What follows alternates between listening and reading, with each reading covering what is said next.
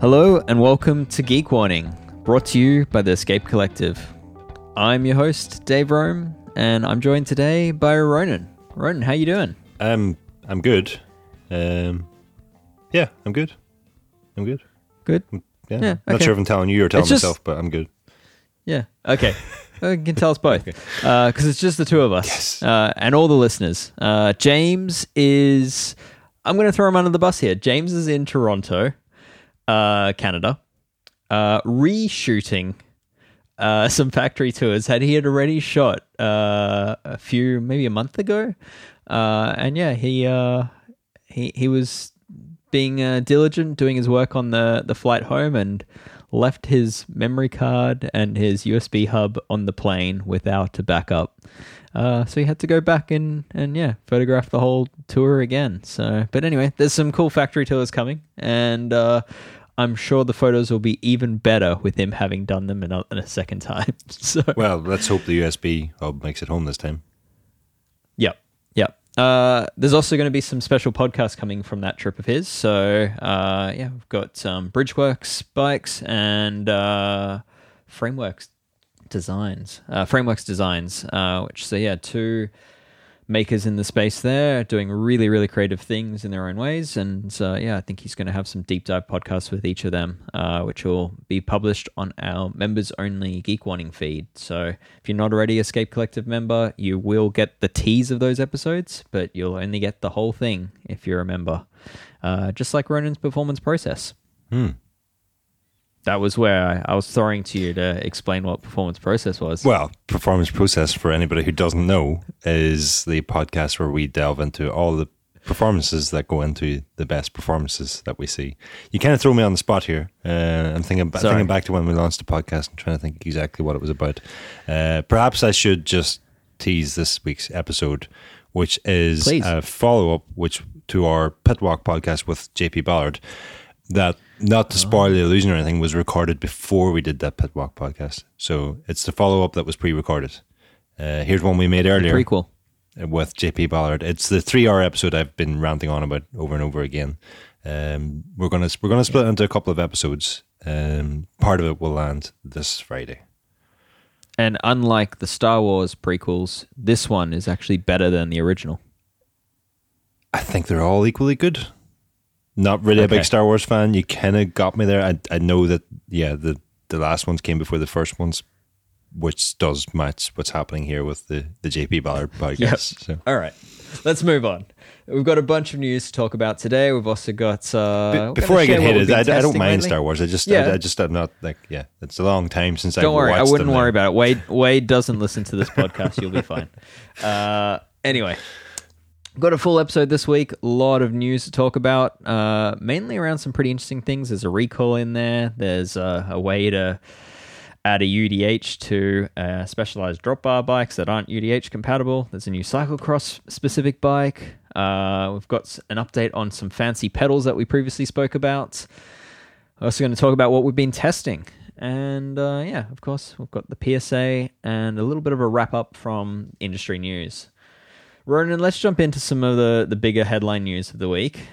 You sent me a link to Tubo Light, who are known for making some of the lightest tire inserts in the market. They're popular in the mountain bike world, but they've got a new model called the Diamana, and you just asked, please explain, with exclamation marks. So can you introduce what we're talking about here? Yes, this is the new Diamana SL and Diamana HD inserts for cross-country tires, from what I understand, from Tubo Light. And the thing that caught my eye about these was some of the messaging about them. They first popped up on Tubo Light's Instagram. I followed the link to their page, and immediately met with the huge big headline, unfair advantage. This is where why can't I read this? I think I can't read this because it's something lost in translation. This were the words of our pro riders, so that's why I can't read it. Yes, sorry. I thought I was going crazy there. Basically, the part that really caught my eye was the mention of the lateral channels, which are shaped to create a venturi effect, meaning that airflow through the channel increases speed as channels get smaller. This is the same principle of Formula 1 cars' ground effect. And effectively what Turbo Light are claiming here is that they have incorporated aerodynamics to inside the tyre, from what I can understand. I can't quite understand it though, so that's why I asked for someone to please explain. Yeah.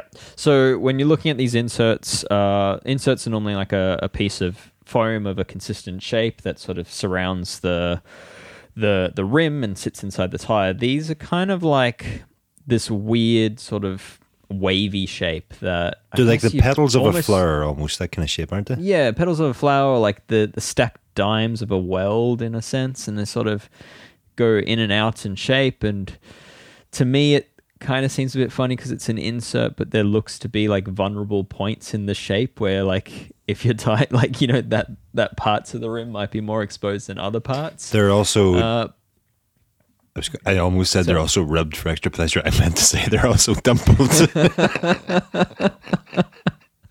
It's been a long day. It's been a very long day. They're also dimpled.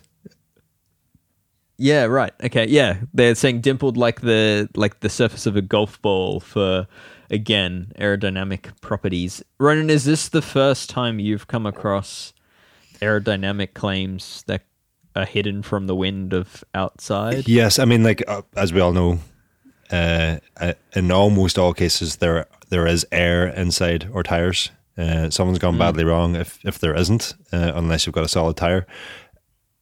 And so, I mean, yeah, I can't say that aerodynamics are not at play, but this is the first time I've seen aerodynamics or the claimed benefits of improved aerodynamics on a bicycle hidden inside some part of that bicycle, and not immediately evident how those aerodynamics are at play. I will also say that while I am not an aerodynamicist, it is also definitely the first time that, you know, I certainly couldn't come up with some of the aerodynamic interventions that we see in bicycle designs these days, but when it is explained to me how it works, I think I'm usually sort of somewhat decent at picking up and understanding how the claims are working, at least. And I just can't for the life of me figure this out. Yeah, so I mean, what they're claiming is that they're at the point of impact, so you hit a square edge root or rock as the tire compresses, the shape of this insert is allowing the air to more freely flow away from that point of impact, so it gets absorbed better. Probably in the case of these mountain bikes, it gets absorbed more quickly and therefore before the suspension can even react. That's basically what they're trying to do. Whether it actually does that, I don't know.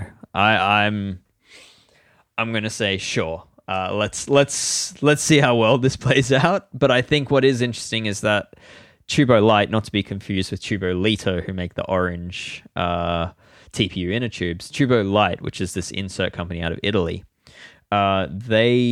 their whole brand name comes from the fact of having the lightest inserts. They offer inserts that are 20, 25 grams, 30 grams sort of space, where a lot of their competitors are in the 150 to 250 weight range. But this new Venturi effect style insert is 100 plus grams. And they do have models that are heavier again. So it's using a closed cell foam that is much more similar to the likes of Cushcore. So yeah, it's kind of interesting for this brand to release something that's quite different to its initial brand purpose and to try innovate in a space that's already pretty well established. So time will tell if it's something you could even pick up on. Yeah, there's also claimed rolling resistance improvements. I think the claim is that rolling resistance on rough surfaces is reduced up to 9%, which seems compared to what? Yeah, yeah, that like 9%. Yeah, that's a big number. And like in terms of the compression and the rebound and all that part I sort of got. What's really throwing me out was the cross section view of this, where yes, there's a central channel where presumably air can flow through, but from what I can see in this cross section, the insert, is sort of closes off whatever other channels there may be for the air to flow through, and that's where I'm just not really, it seals against the tire, and yeah, I just finding this one difficult to fathom. Yep. Anyway, we'll see how it plays out. I'm sure. I can't say we've got any coming in for test, but it'll be interesting to see whether. I'm not sure if we were clear about the testing dimples around also, these. in that the dimpled surface, the dimples on the upper portion of the insert, which Tubo Light have said take inspiration from dimples on a golf ball, which I mean is fairly that the dimples have been used for aerodynamic purposes, mostly on golf balls, also on zip wheels, other things. But together with the insert's wave shape, they help air not to bounce back to the tire, causing a strong rebound effect, but rather to flow into the lateral channels, which I am not in a position to say that isn't going to happen, but I can't see that works inside a tire. All right. Well, yeah. Let's see how this plays out in the market. Is an interesting Looks cool. release. Yeah, it looks cool, but no one's going to see it. So anyway. Not even the wind. No. Ronan, what's happening with the Koi pedals?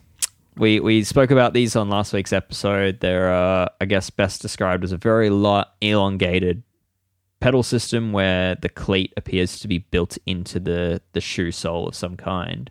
And they were getting some race use. So what's happened now?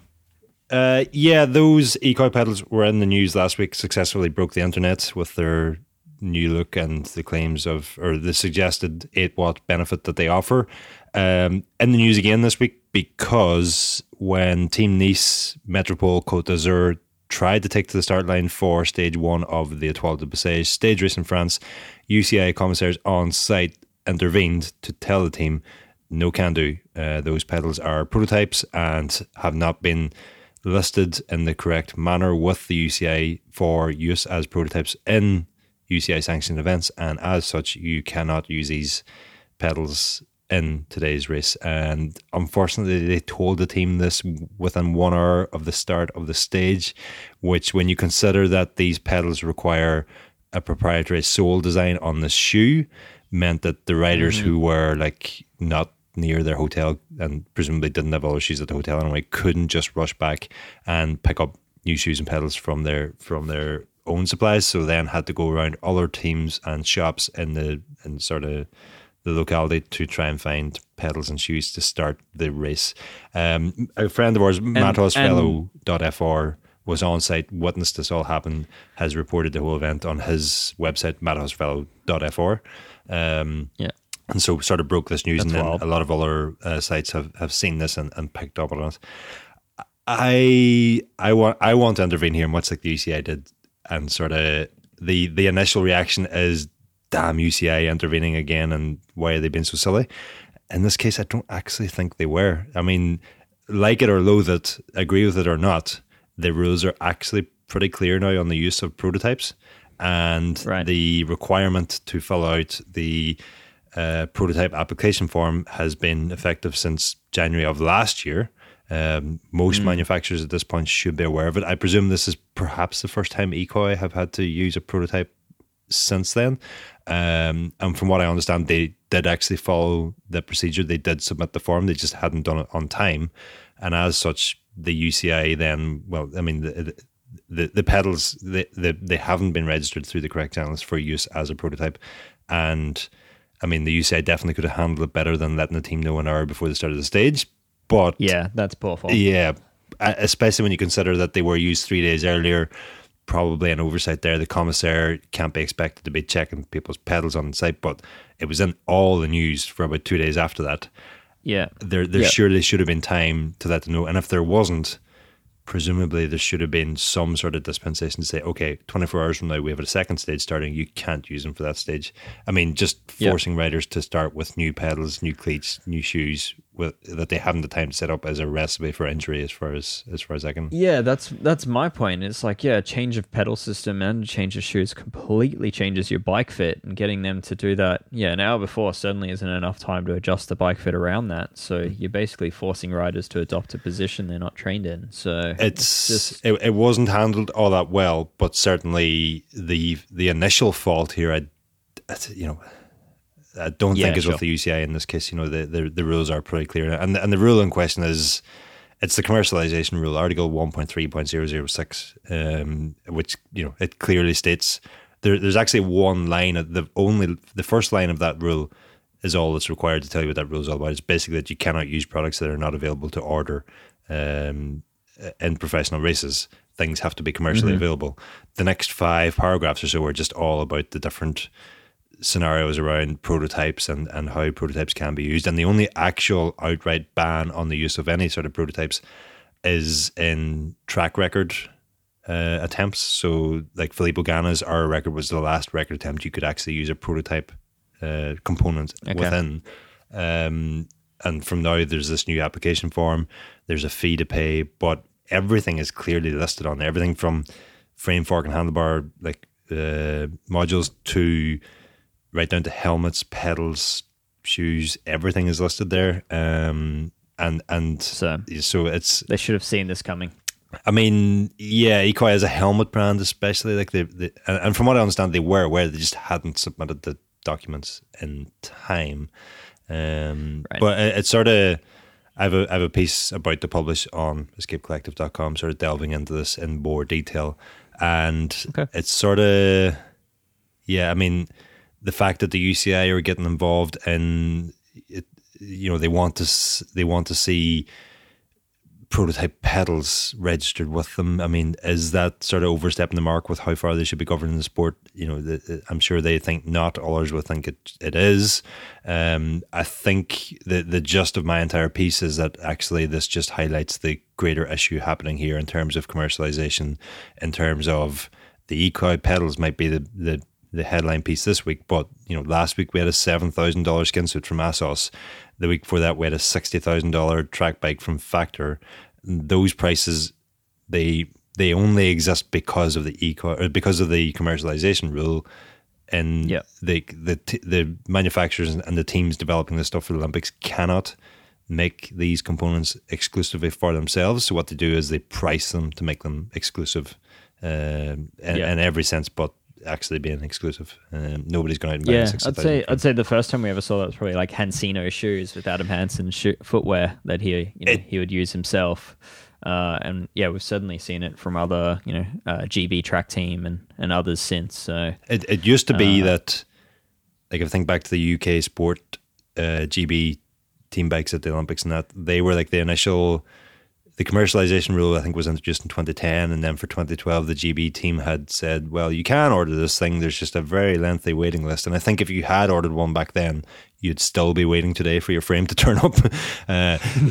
Spoiler alert, it's not coming. But the UCI sort of sidestepped that loophole by making it mandatory that items must be available within 12 months.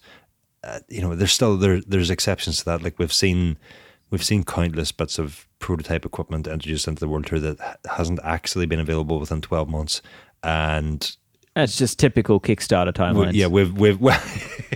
We've never seen anybody like expunge from the results because they used, I don't know, wet weather tires that never actually made it to the market or something like that. So that's that hasn't happened. But maybe that's what it takes. And again, going back to my piece, what I'm sort of diving into is just that the UCI is kind of on a hiding to nothing here. They're damned if they do and they're damned if they don't, and that they kind of, I think the reasons for the commercialization rule are admirable, but the reality is that it's just not really enforceable, and this is trying to get the tech genie back into the bottle, and he's refusing to go back into the bottle.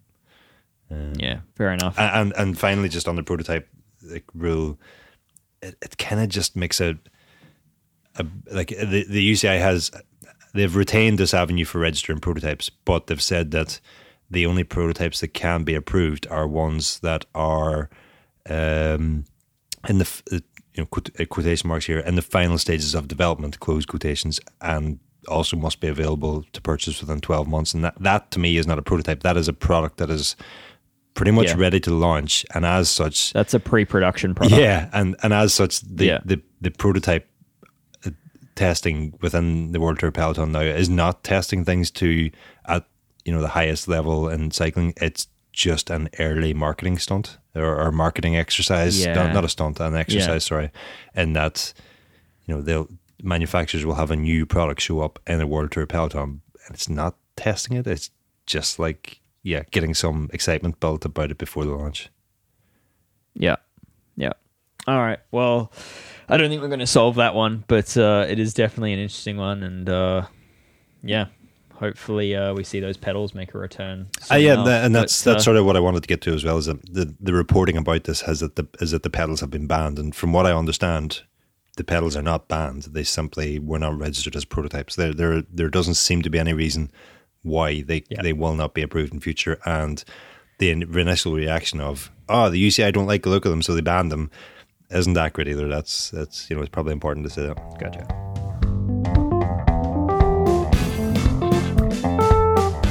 Speaking of UCI things, there's a new bike that's UCI approved, the Ridley X-Night. So it's a new cyclocross specific bike, which is something we don't see too often. But yeah, I'll give the quick summary, and then I'm going to ask you a question about this, Ronan. But it's only available in 4 sizes. It has aerodynamic features, including integrated cable routing through the front end.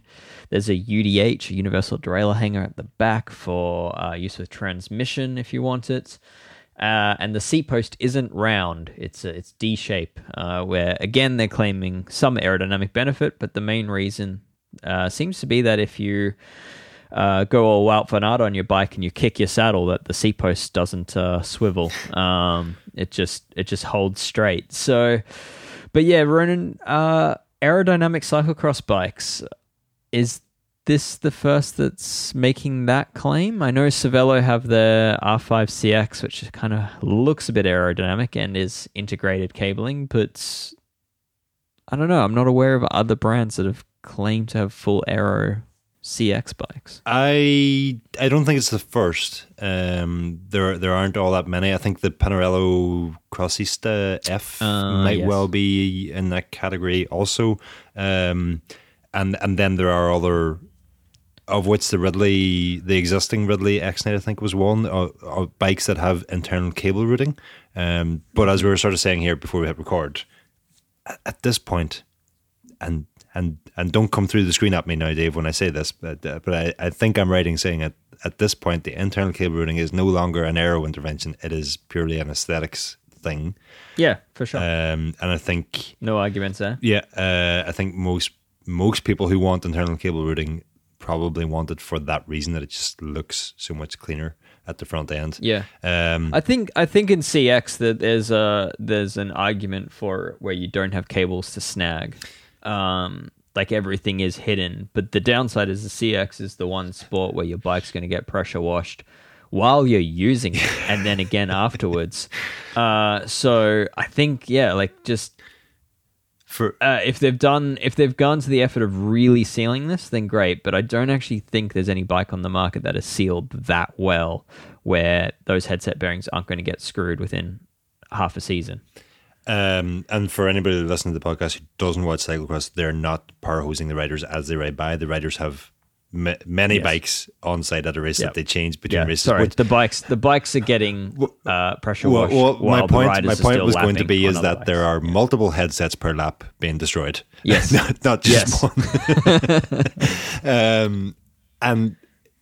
But I mean, going back to your initial question, aerodynamic cross bikes. I was quickly trying to Google what the sort of average speeds were for. They go pretty quick. I mean, from what I understand, it could be up to like 32k an hour or something. And I think the important thing to remember here is that regardless of what speed they're doing, any aerodynamic aid is not going to hurt them. It may offer some help, it may offer no help, but it's not really going to hurt unless it adds some exorbitant amount of weight that the rider's then going to have to shoulder as they're running through the course or whatever, or if it's some sort of design element that just retains mud on the frame, that's not going to help. But if everything else being equal, having a more aerodynamic cyclocross bike is not going to hurt performance. And in this case, in the case of the Ridley, I think the result is just a damn good looking cross bike also, which I kind of like. It does look very nice. Information's pretty lacking in the press release. I don't know, tire clearance, for example. It looks pretty generous above the tire, but I'm not sure about absolute width availability. Certainly they've designing this one really for racing in mind. So they've still got their Hanzo gravel bike for people that want larger tires again with gravel geometry, but yeah, it's cool. Like there's not too many purpose-built cyclocross bikes on the market, so it's nice to see a new one, even if it's going to continue to make Shimano's brake hose shortage a problem. Wasn't aware of a brake hose shortage. That's but I seems, should have been. It seems whenever I need a brake hose, I struggle to get access, and I think you ran into that issue recently. I mean, that's what I was going to say. I should have been aware of said shortage because when I tried to secure road hoses recently, there were only mountain bike hoses available. And the ones on your bike were experiencing a shortage themselves. They were, they were shortened to match the dropped stem position. And I'm not convinced that Shimano around the world, like all the different offices of Shimano around the world, have really done the forecasting. I think they've been caught off guard by how many headset repairs are causing hose sales. And I think it just wasn't necessarily on their forecasts based on how often these things are out of stock at the moment. And to be clear, the mountain bike hose will work on a road lever if you use the right olive and barb. It's just the compression might not be the same. Isn't that correct? Or the pressure might not be the same, isn't that? No? Internal diameter, I believe, is different. So you lose a bit of brake pressure is what I'm... Yeah, so you're talking about a BH59 versus a BH91.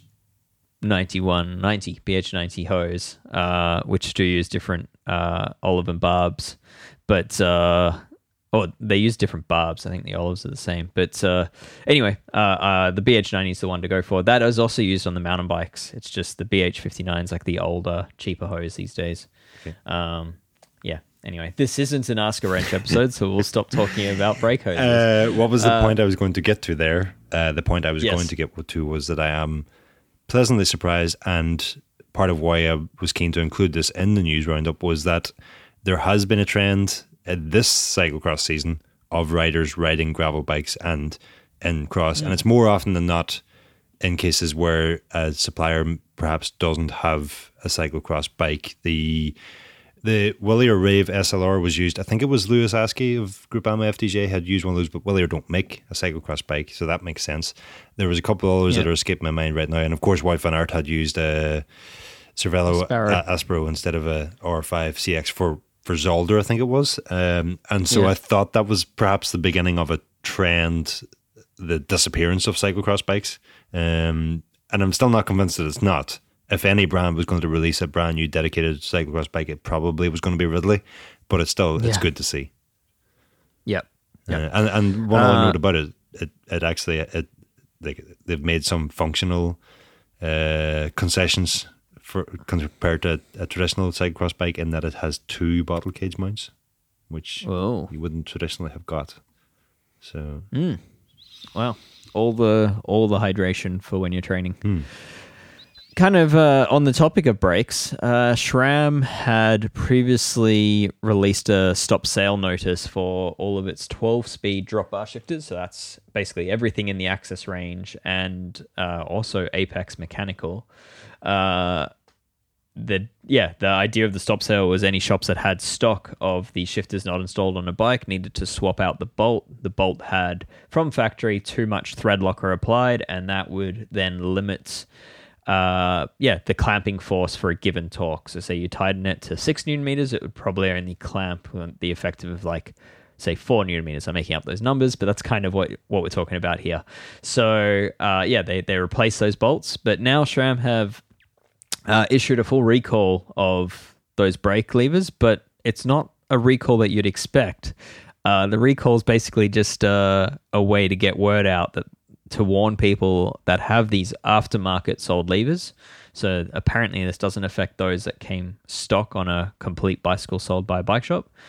But yeah, just aftermarket levers that, you can basically undo and retighten and undo and retighten and undo and retighten the bolt on your shifter in order to wear away that thread locker, and then your shifters now pass the recall. It's a weird one. Can I interrupt you now and just say this is not a recall? It's not even a recall issue. This is just... Well, tell that to the consumer authorities at calling it a recall, but it's not a recall issue. They've gone through recall channels in order to I guess protect themselves in the US, and people are litigious for weird reasons. But yeah, a very simple one, this one, and it's unusual to see a recall where the safety notice is basically, if you're comfortable to do so, just undo the bolt and redo it a few times, and you'll be great. Can I undo some of their hard work and say that if you see a clickbaity headline, SRAM recall this week, now if you're listening to this in the future, I don't know what recalls are going to happen in the future, so if you see a recall notice in the future, by all means treat it with the greatest of respect and adhere to whatever they say. But if you see one today as you're listening to this, as we were recording it yesterday, it's not that big a deal.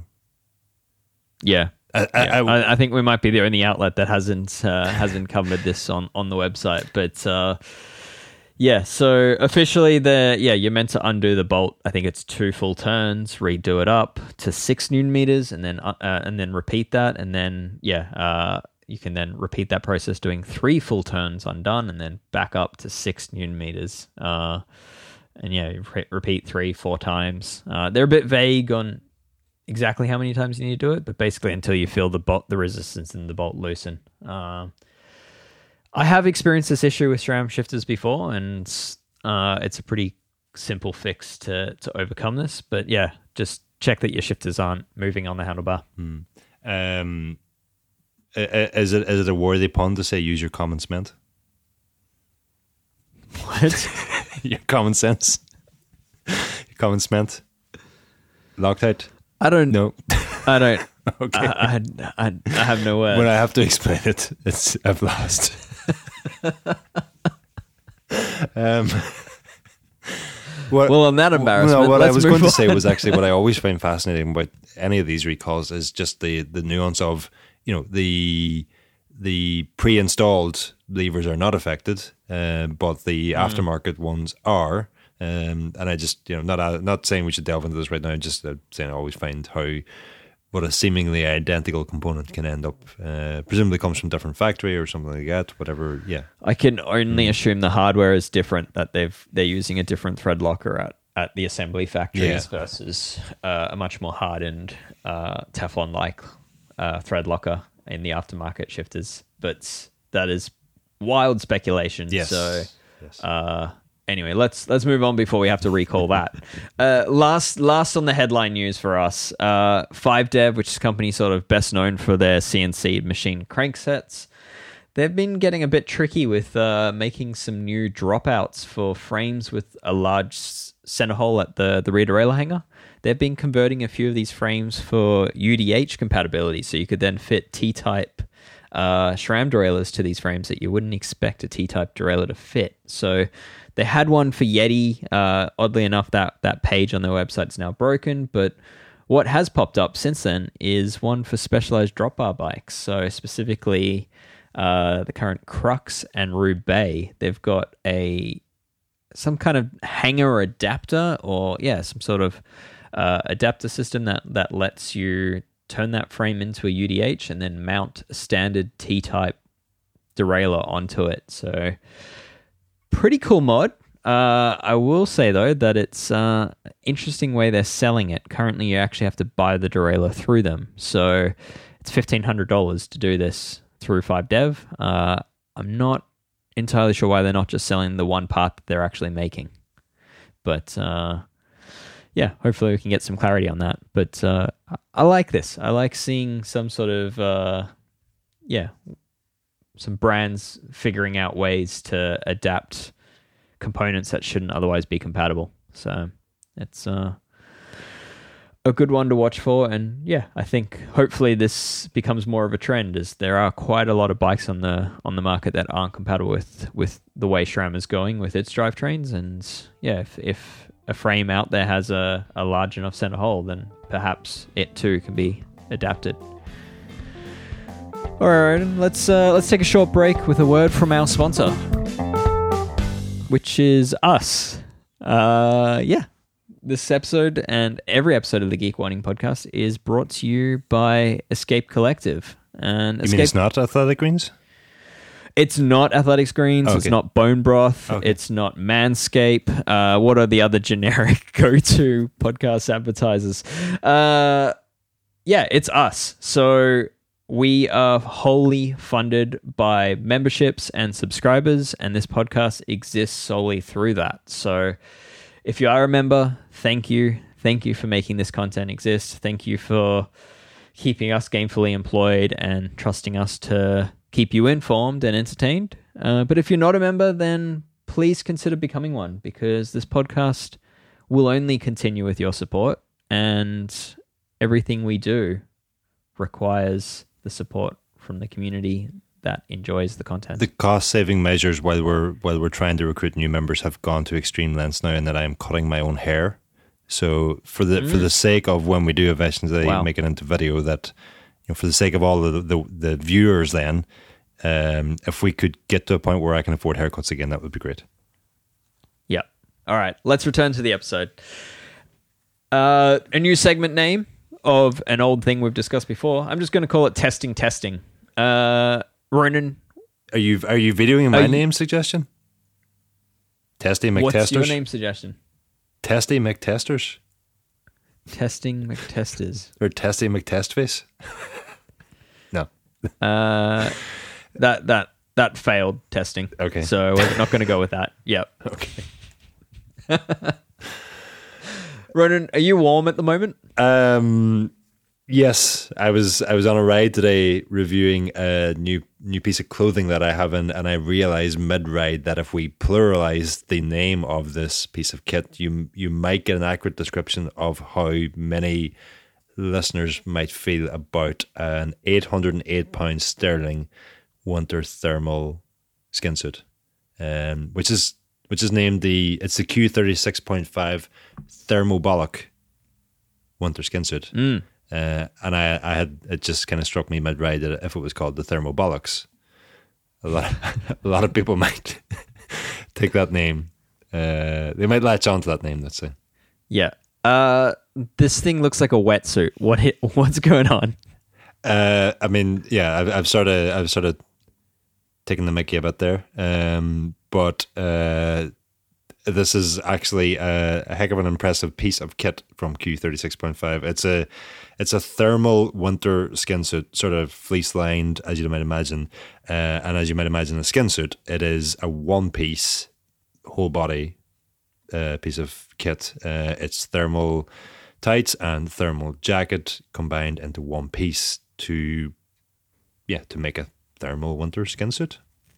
Is it a skin suit for aerodynamic purposes, or is it a skin suit for being able to quickly get into the shower after you've had your ride? Well, it has like a race fit or a figure hugging fit or whatever you might want to call it, an aerodynamic like fit.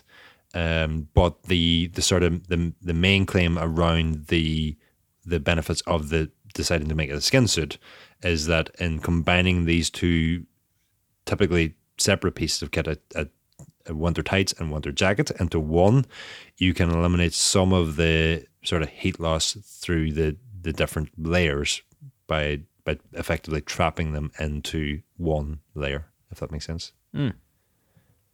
And you're so aerodynamic, the cold wind can't stick to you. To read straight off their website, the skin suit works to minimize the loss of warmth between the layers while offering a race fit without sacrificing effective insulation. I don't know if you remember, a couple of years ago I reviewed the ASOS Yoda jacket, which was, this very much fits into the same category. That ASOS Yoda jacket was like £500 and something, if I remember correctly, and being that expensive, you just wanted to be able to hate it. And it was frustratingly good.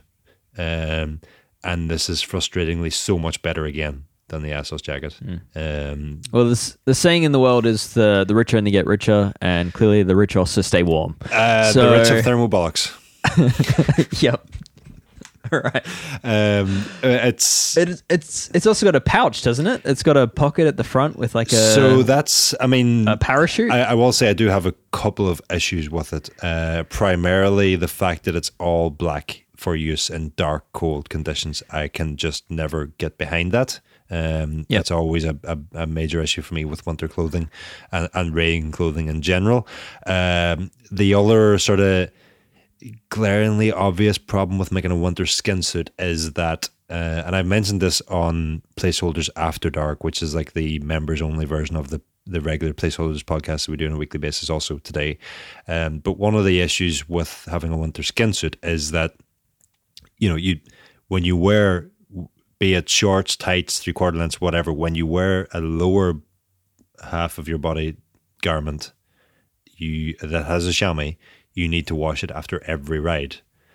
But when you've got an upper half garment, especially like a winter jacket, you might not want to wash it after every ride, because washing it just does sort of deteriorate the garment, and especially the performance of things like water repellency and breathability and all that just is hampered the more you wash it. And with these two combined into one, you are forced to wash them. You're going to have to wash that jacket every single time you wear it. So that to me is an issue.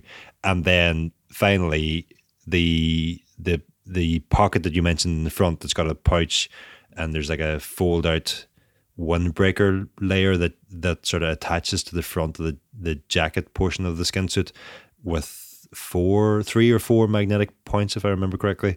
It's sort of like a wind blocker. So you crest a climb, you're about to hit a descent, you can pull out this wind blocker, stick it to the front, and then at the bottom you can stuff it back in again. That's a nice idea in theory. Because it's black, I'm always wearing my high-vis vest over the top of it, so I haven't been able to... I need to actually just go out and try that intentionally someday, but yeah, because it's black, I'm always wearing something over the top of it and can't do that easily. Secondly, when I've done it in the house, not on a bike, not moving, it just doesn't feel like it's all that secure. It feels like it's going to flap a lot, and feels like it's going to be hard to stuff back into the pocket again once I've done it. Now, I'm not. That's not me passing judgment on it. I need to try it on the bike, but it just seems to me like, that's a nice idea in theory, but firstly, probably needs to be inside the jacket rather than outside, and secondly, probably isn't all that easy in function. All right.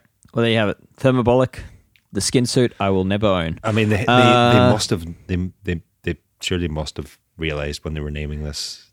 Perhaps. Yeah, not, I think they've perhaps missed half the population with that name, but anyway. What I'm testing.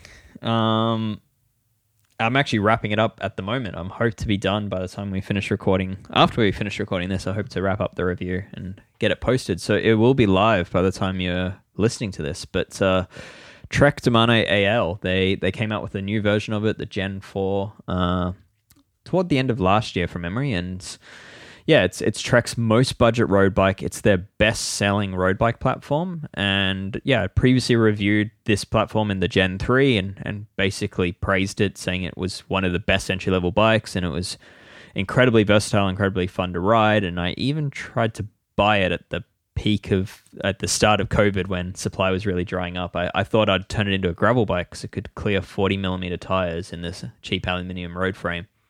Really impressive.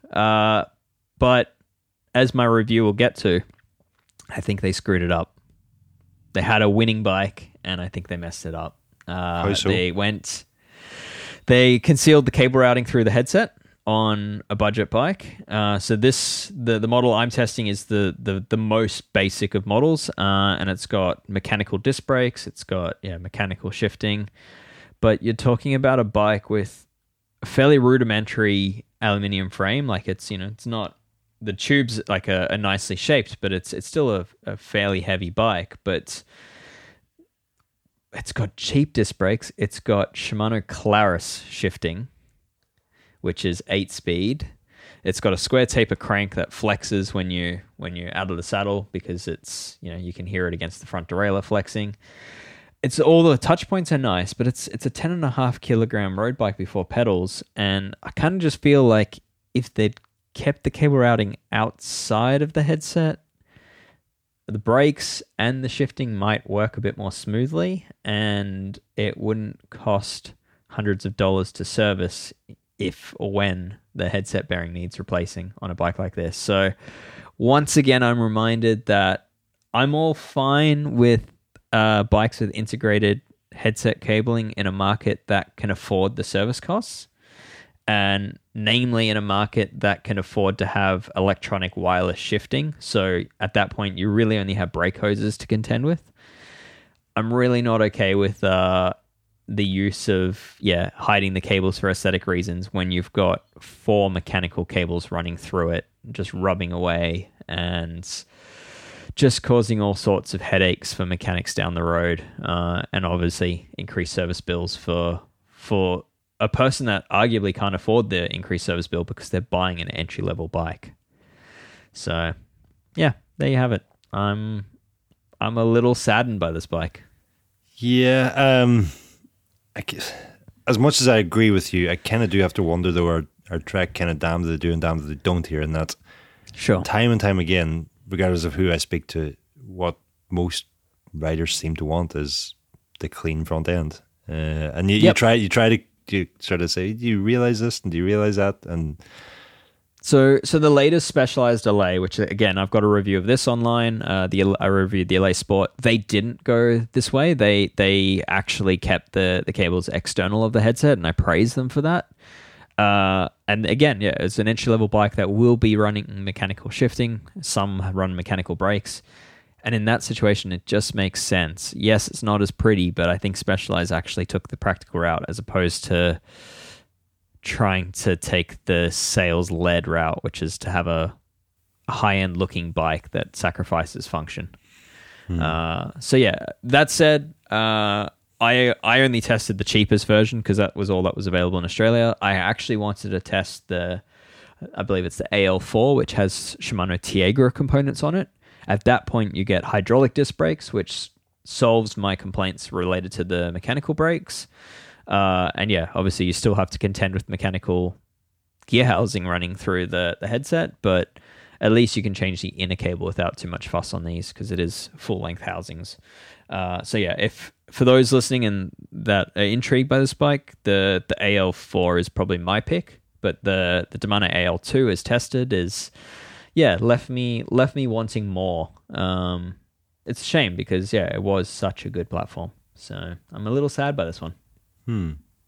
I was going to go into a tangent about how my first ever road bike was a Trek 1000, 2003 Trek 1000, Sora 8-speed, rim brakes, obviously.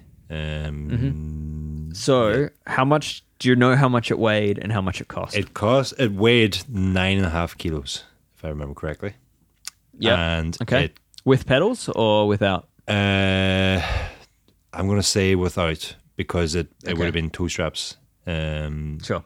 Okay. So it's a kilogram lighter, and how much did it cost? It cost, if I remember correctly, I can't remember if it was €500 or €600. But I do recall, so I had worked for my dad for an entire school summer holidays, like 2 months, every day, working with him. At the end of it, he had said to me, "You've worked all summer, you haven't had any pocket money or pay or whatever. What do you want for your entire summer as a treat? Now you're going back to school or whatever." And I had said, "I want one of those racing bikes with the triangular handlebars," which proves to you that time trial bikes do bring people into the sport. Because my theory is that I had seen the local triathlon club doing a 10-mile time trial. Somebody had aero bars that hooked me, and that was what I wanted. I think it brings person into the sport. I'm going to say it brings people. But so we had gone to, I don't know why we didn't go to the local bike shop, presumably because we didn't know of any that existed at the time, and there probably wasn't actually all that many at the time. We went the whole way to Dublin, and the Dublin city centre, into the psychological bike shop there, seen the US Postal Service team colours Trek 1000. Mm-hmm. That was the bike that I really wanted, having seen Lance Armstrong on TV, and then seen the price of it, and both of us nearly hit the floor and promptly turned and walked out and thought €500 or €600, I can't remember exactly what it was, for a bicycle. Yeah. That's bonkers. And obviously can't thank him enough, because about halfway up the street, my dad turned to me and said, "Do you really want the bike?" And I said, "I really want the bike." And he went back and he bought it for me. So that Good dad. that changed my life right there. But Yeah. that in hindsight, that was a bargain by today's standards. Well, that's the thing, right? So you nearly balked and nearly didn't get into the sport over a 500, 600 pound expense. Which would have been Euro. less again. So this bike that I'm testing is approximately double that in price, with lower level components and an extra kilogram. Mm-hmm. Like I know inflation and all that has had an impact on what things cost, but my God, like this is not welcoming people into the sport by giving them such a heavy bike that actually feels quite sluggish to ride. Unfortunately, I think disc brakes have kind of ruined the entry level point for a lot of people. It's made road bikes worse at this level. And there are some exceptions to this rule, like Cannondale. They still do their most entry level road bike with rim brakes. And I actually think that's quite smart. I think disc brakes needs to stay at a certain price point, and it can be something people get as their second bike, or if they have the budget to get there, then get there. But I really don't like this trend of forcing every person looking to get into road cycling onto disc brakes to begin with. I think it's like the headset cable routing, where it's done for aesthetics. And I think people look now at what the pros are racing, and every single pro is on disc brakes, and every high-end bike is now disc brakes, and the brands just assume that their entry-level bikes need to look the same. And I just really disagree with it. Spoiler alert for you also, the only thing that I cared about that it was US Postal Service colours. I, as a brand new cyclist to the sport, had no idea that it wasn't carbon fibre, had no idea that it had Sora instead of Dura-Ace. Sure. The wheels were wheels, they were round. Yeah. So those things are probably... the disc brakes and the internal cable routing are things that you can probably sell on the shop floor, but when you walk into a bike shop, at least from my experience, it's the things that are recognizable are like the paint jobs and that. The other thing, and I mean, we're kind of like a broken record at this point talking about this, but that Trek 1000, I have never actually looked up the geometry of it, but I dare say it's probably got a racing friendly geometry, whereas most bikes in the entry level range now are less. There isn't really a bike that I'm aware of in the price point that offers a racing geometry. And I'm kind of okay with that. I don't know. I think racing geometry is still kind of that second. Like, yes, I mean, maybe I'm sort if of you're contradicting young myself and youthful, there, that if you're walking in, you probably don't know all that much about geometry anyway. Sure. But I'm just thinking, if you wanted to get into racing, I mean, maybe it doesn't speed up how quickly you need to replace that bike, but it could. Yeah, is kind of my point. Yeah, I think there's two ways of looking at it. Is if a middle-aged person walks into a bicycle shop and wants to buy their first road bike, then endurance geometry is probably right for them. Whereas if a teenage kid walks into a bike shop and wants to buy their first bike and probably is going to get competitive, then the endurance-based entry-level geometry is probably wrong for them. And who does is there a correlation there between the pricing and the geometry? In terms of the teenager probably isn't. It seems so. Yeah. Anyway, for more of that rant, head to escapecollective.com and find my review of the Trek Domane AL. Ronan, do we have a PSA this week? I was going to actually segue to it earlier during our SRAM recall discussion, but I thought we were being very time efficient, and I thought a bit of inefficiency might have been of use to us to sort of eat up the minutes that we were seemingly short of at that point. I now look at the recorder here and we're on 58 minutes already, so we should probably speed this one up, and I don't need to. Yeah, I really struggled to move you on from the koi pedals. So. And you're really struggling to get me to actually tell you what the PSA is this week, aren't you? Yeah. Will I keep you in suspense any longer, or will I tell you? Please tell me. My PSA is lever related, UCI related, and that is just with the new lever inclination rule. a couple of videos have emerged of mechanics simply whacking the levers to get them in line and compliant with the handlebar test, the brake lever test jig. And it's just a message to say that we shouldn't be doing that with carbon bars. I mean, if you've ever tried it with alloy bars, it just doesn't work. And it works with carbon bars, but it really shouldn't be done. And that you could be just like delaminating that section, gouging and delaminating. That section of the handlebar where the lever is clamped to. And I mean, if we're worried about anything damaging our handlebars and potentially being dangerous, lever inclination is probably secondary to damaging the bars by just yanking the levers to straighten them up or whatever. Or, alternatively, if you're not racing UCI races and you just want to test the inward angle, just bashing those levers in to get them to bend in. Or what's probably more likely is you've had a fall, you're standing on the side of the road, your levers are already twisted. Most people most often just sort of move them back out by force. What we really should be doing is getting out a hex key there and loosening them up, resetting them, tightening them up correctly again. And as soon as you get home, taking off the bar tape, or not even, probably, well, I don't know, but you should at some point be checking beneath the handlebar tape to see if there's any damage done from the crash. Yeah, absolutely. So, stop forcing things into position, I think is the takeaway with that one. I don't know if you've seen it or not, but over the weekend I shared a video last weekend of a certain two-time Slovenian Tour de France winner at an event I was at recently, just literally just whacking away at the bars over and over, the levers over and over again.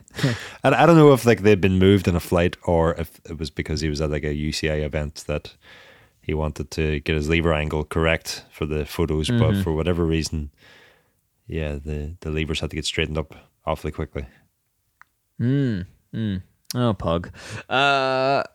I've got another PSA, and it's a pretty quick one, but just don't forget to turn off your... If you're into chain waxing, just don't forget to turn off your crock pot overnight. There was a report out of the UK from someone... a very good mechanic out of the UK. I won't name names, but yeah, they were waxing a chain and accidentally forgot about it and came in the morning to find a ruined bag of absolute black wax and a smoking mess. So yeah, just play it safe because crockpots, it's a slow cooker. In theory, it should be able to be left, but especially if it's on a high setting that you've turned it on to melt the wax, that will overheat and boil and can cause bodily harm and fires. So please keep in mind that if you're melting stuff into your chain, pay attention to it. Set yourself a timer, set yourself an alarm, and come back to it within an hour. When I seen this on the run sheet, I had assumed that it was that you had forgotten about it overnight. But so apologies for blaming you in the wrong there. But it got me thinking. I usually set mine to like saute mode on the slow cooker just to speed up the process. And I know that you want to get it to like mid 70 degrees or so Celsius for your wax. You don't want to overheat it. No, you don't want to boil it. Yeah, and that was I was going to give it a third PSA for the day, is that not to boil your wax. Yep. And for everyone shaking their head in disgust at the moment, just use drip lube. Drip lubes are great now. You can get wax-based drip lubes. They're fantastic. There's lots of good options. You don't need to think we're crazy. Don't let it drip all night. Yep. All right, let's just wrap up with a quick bit of news from around the world. AIMA Sports, they listed on the New York Stock Exchange and fell a little short of their $8.7 billion ballpark valuation. They ended up having a market capitalization of $6.49 billion. So, stock prices didn't quite hit the number they wanted. Obviously, there's a little bit of disappointment there, but also can't be hugely surprising for a Chinese-owned company listing on the New York Stock Exchange that has a couple of billion in debt. So it's for those wondering how AIMA Sports fits into cycling, they're best known for owning like the likes of Solomon and Arc'teryx, but they also own Envy. So Envy is now part of a publicly listed company. So yeah, hopefully they continue to grow. Obviously, they've been making moves into being a whole bike company. Now with frames and sponsoring in Pro Tour level. So yeah, it's certainly there. They seem to be going up and up at this point. So let's see where that one goes.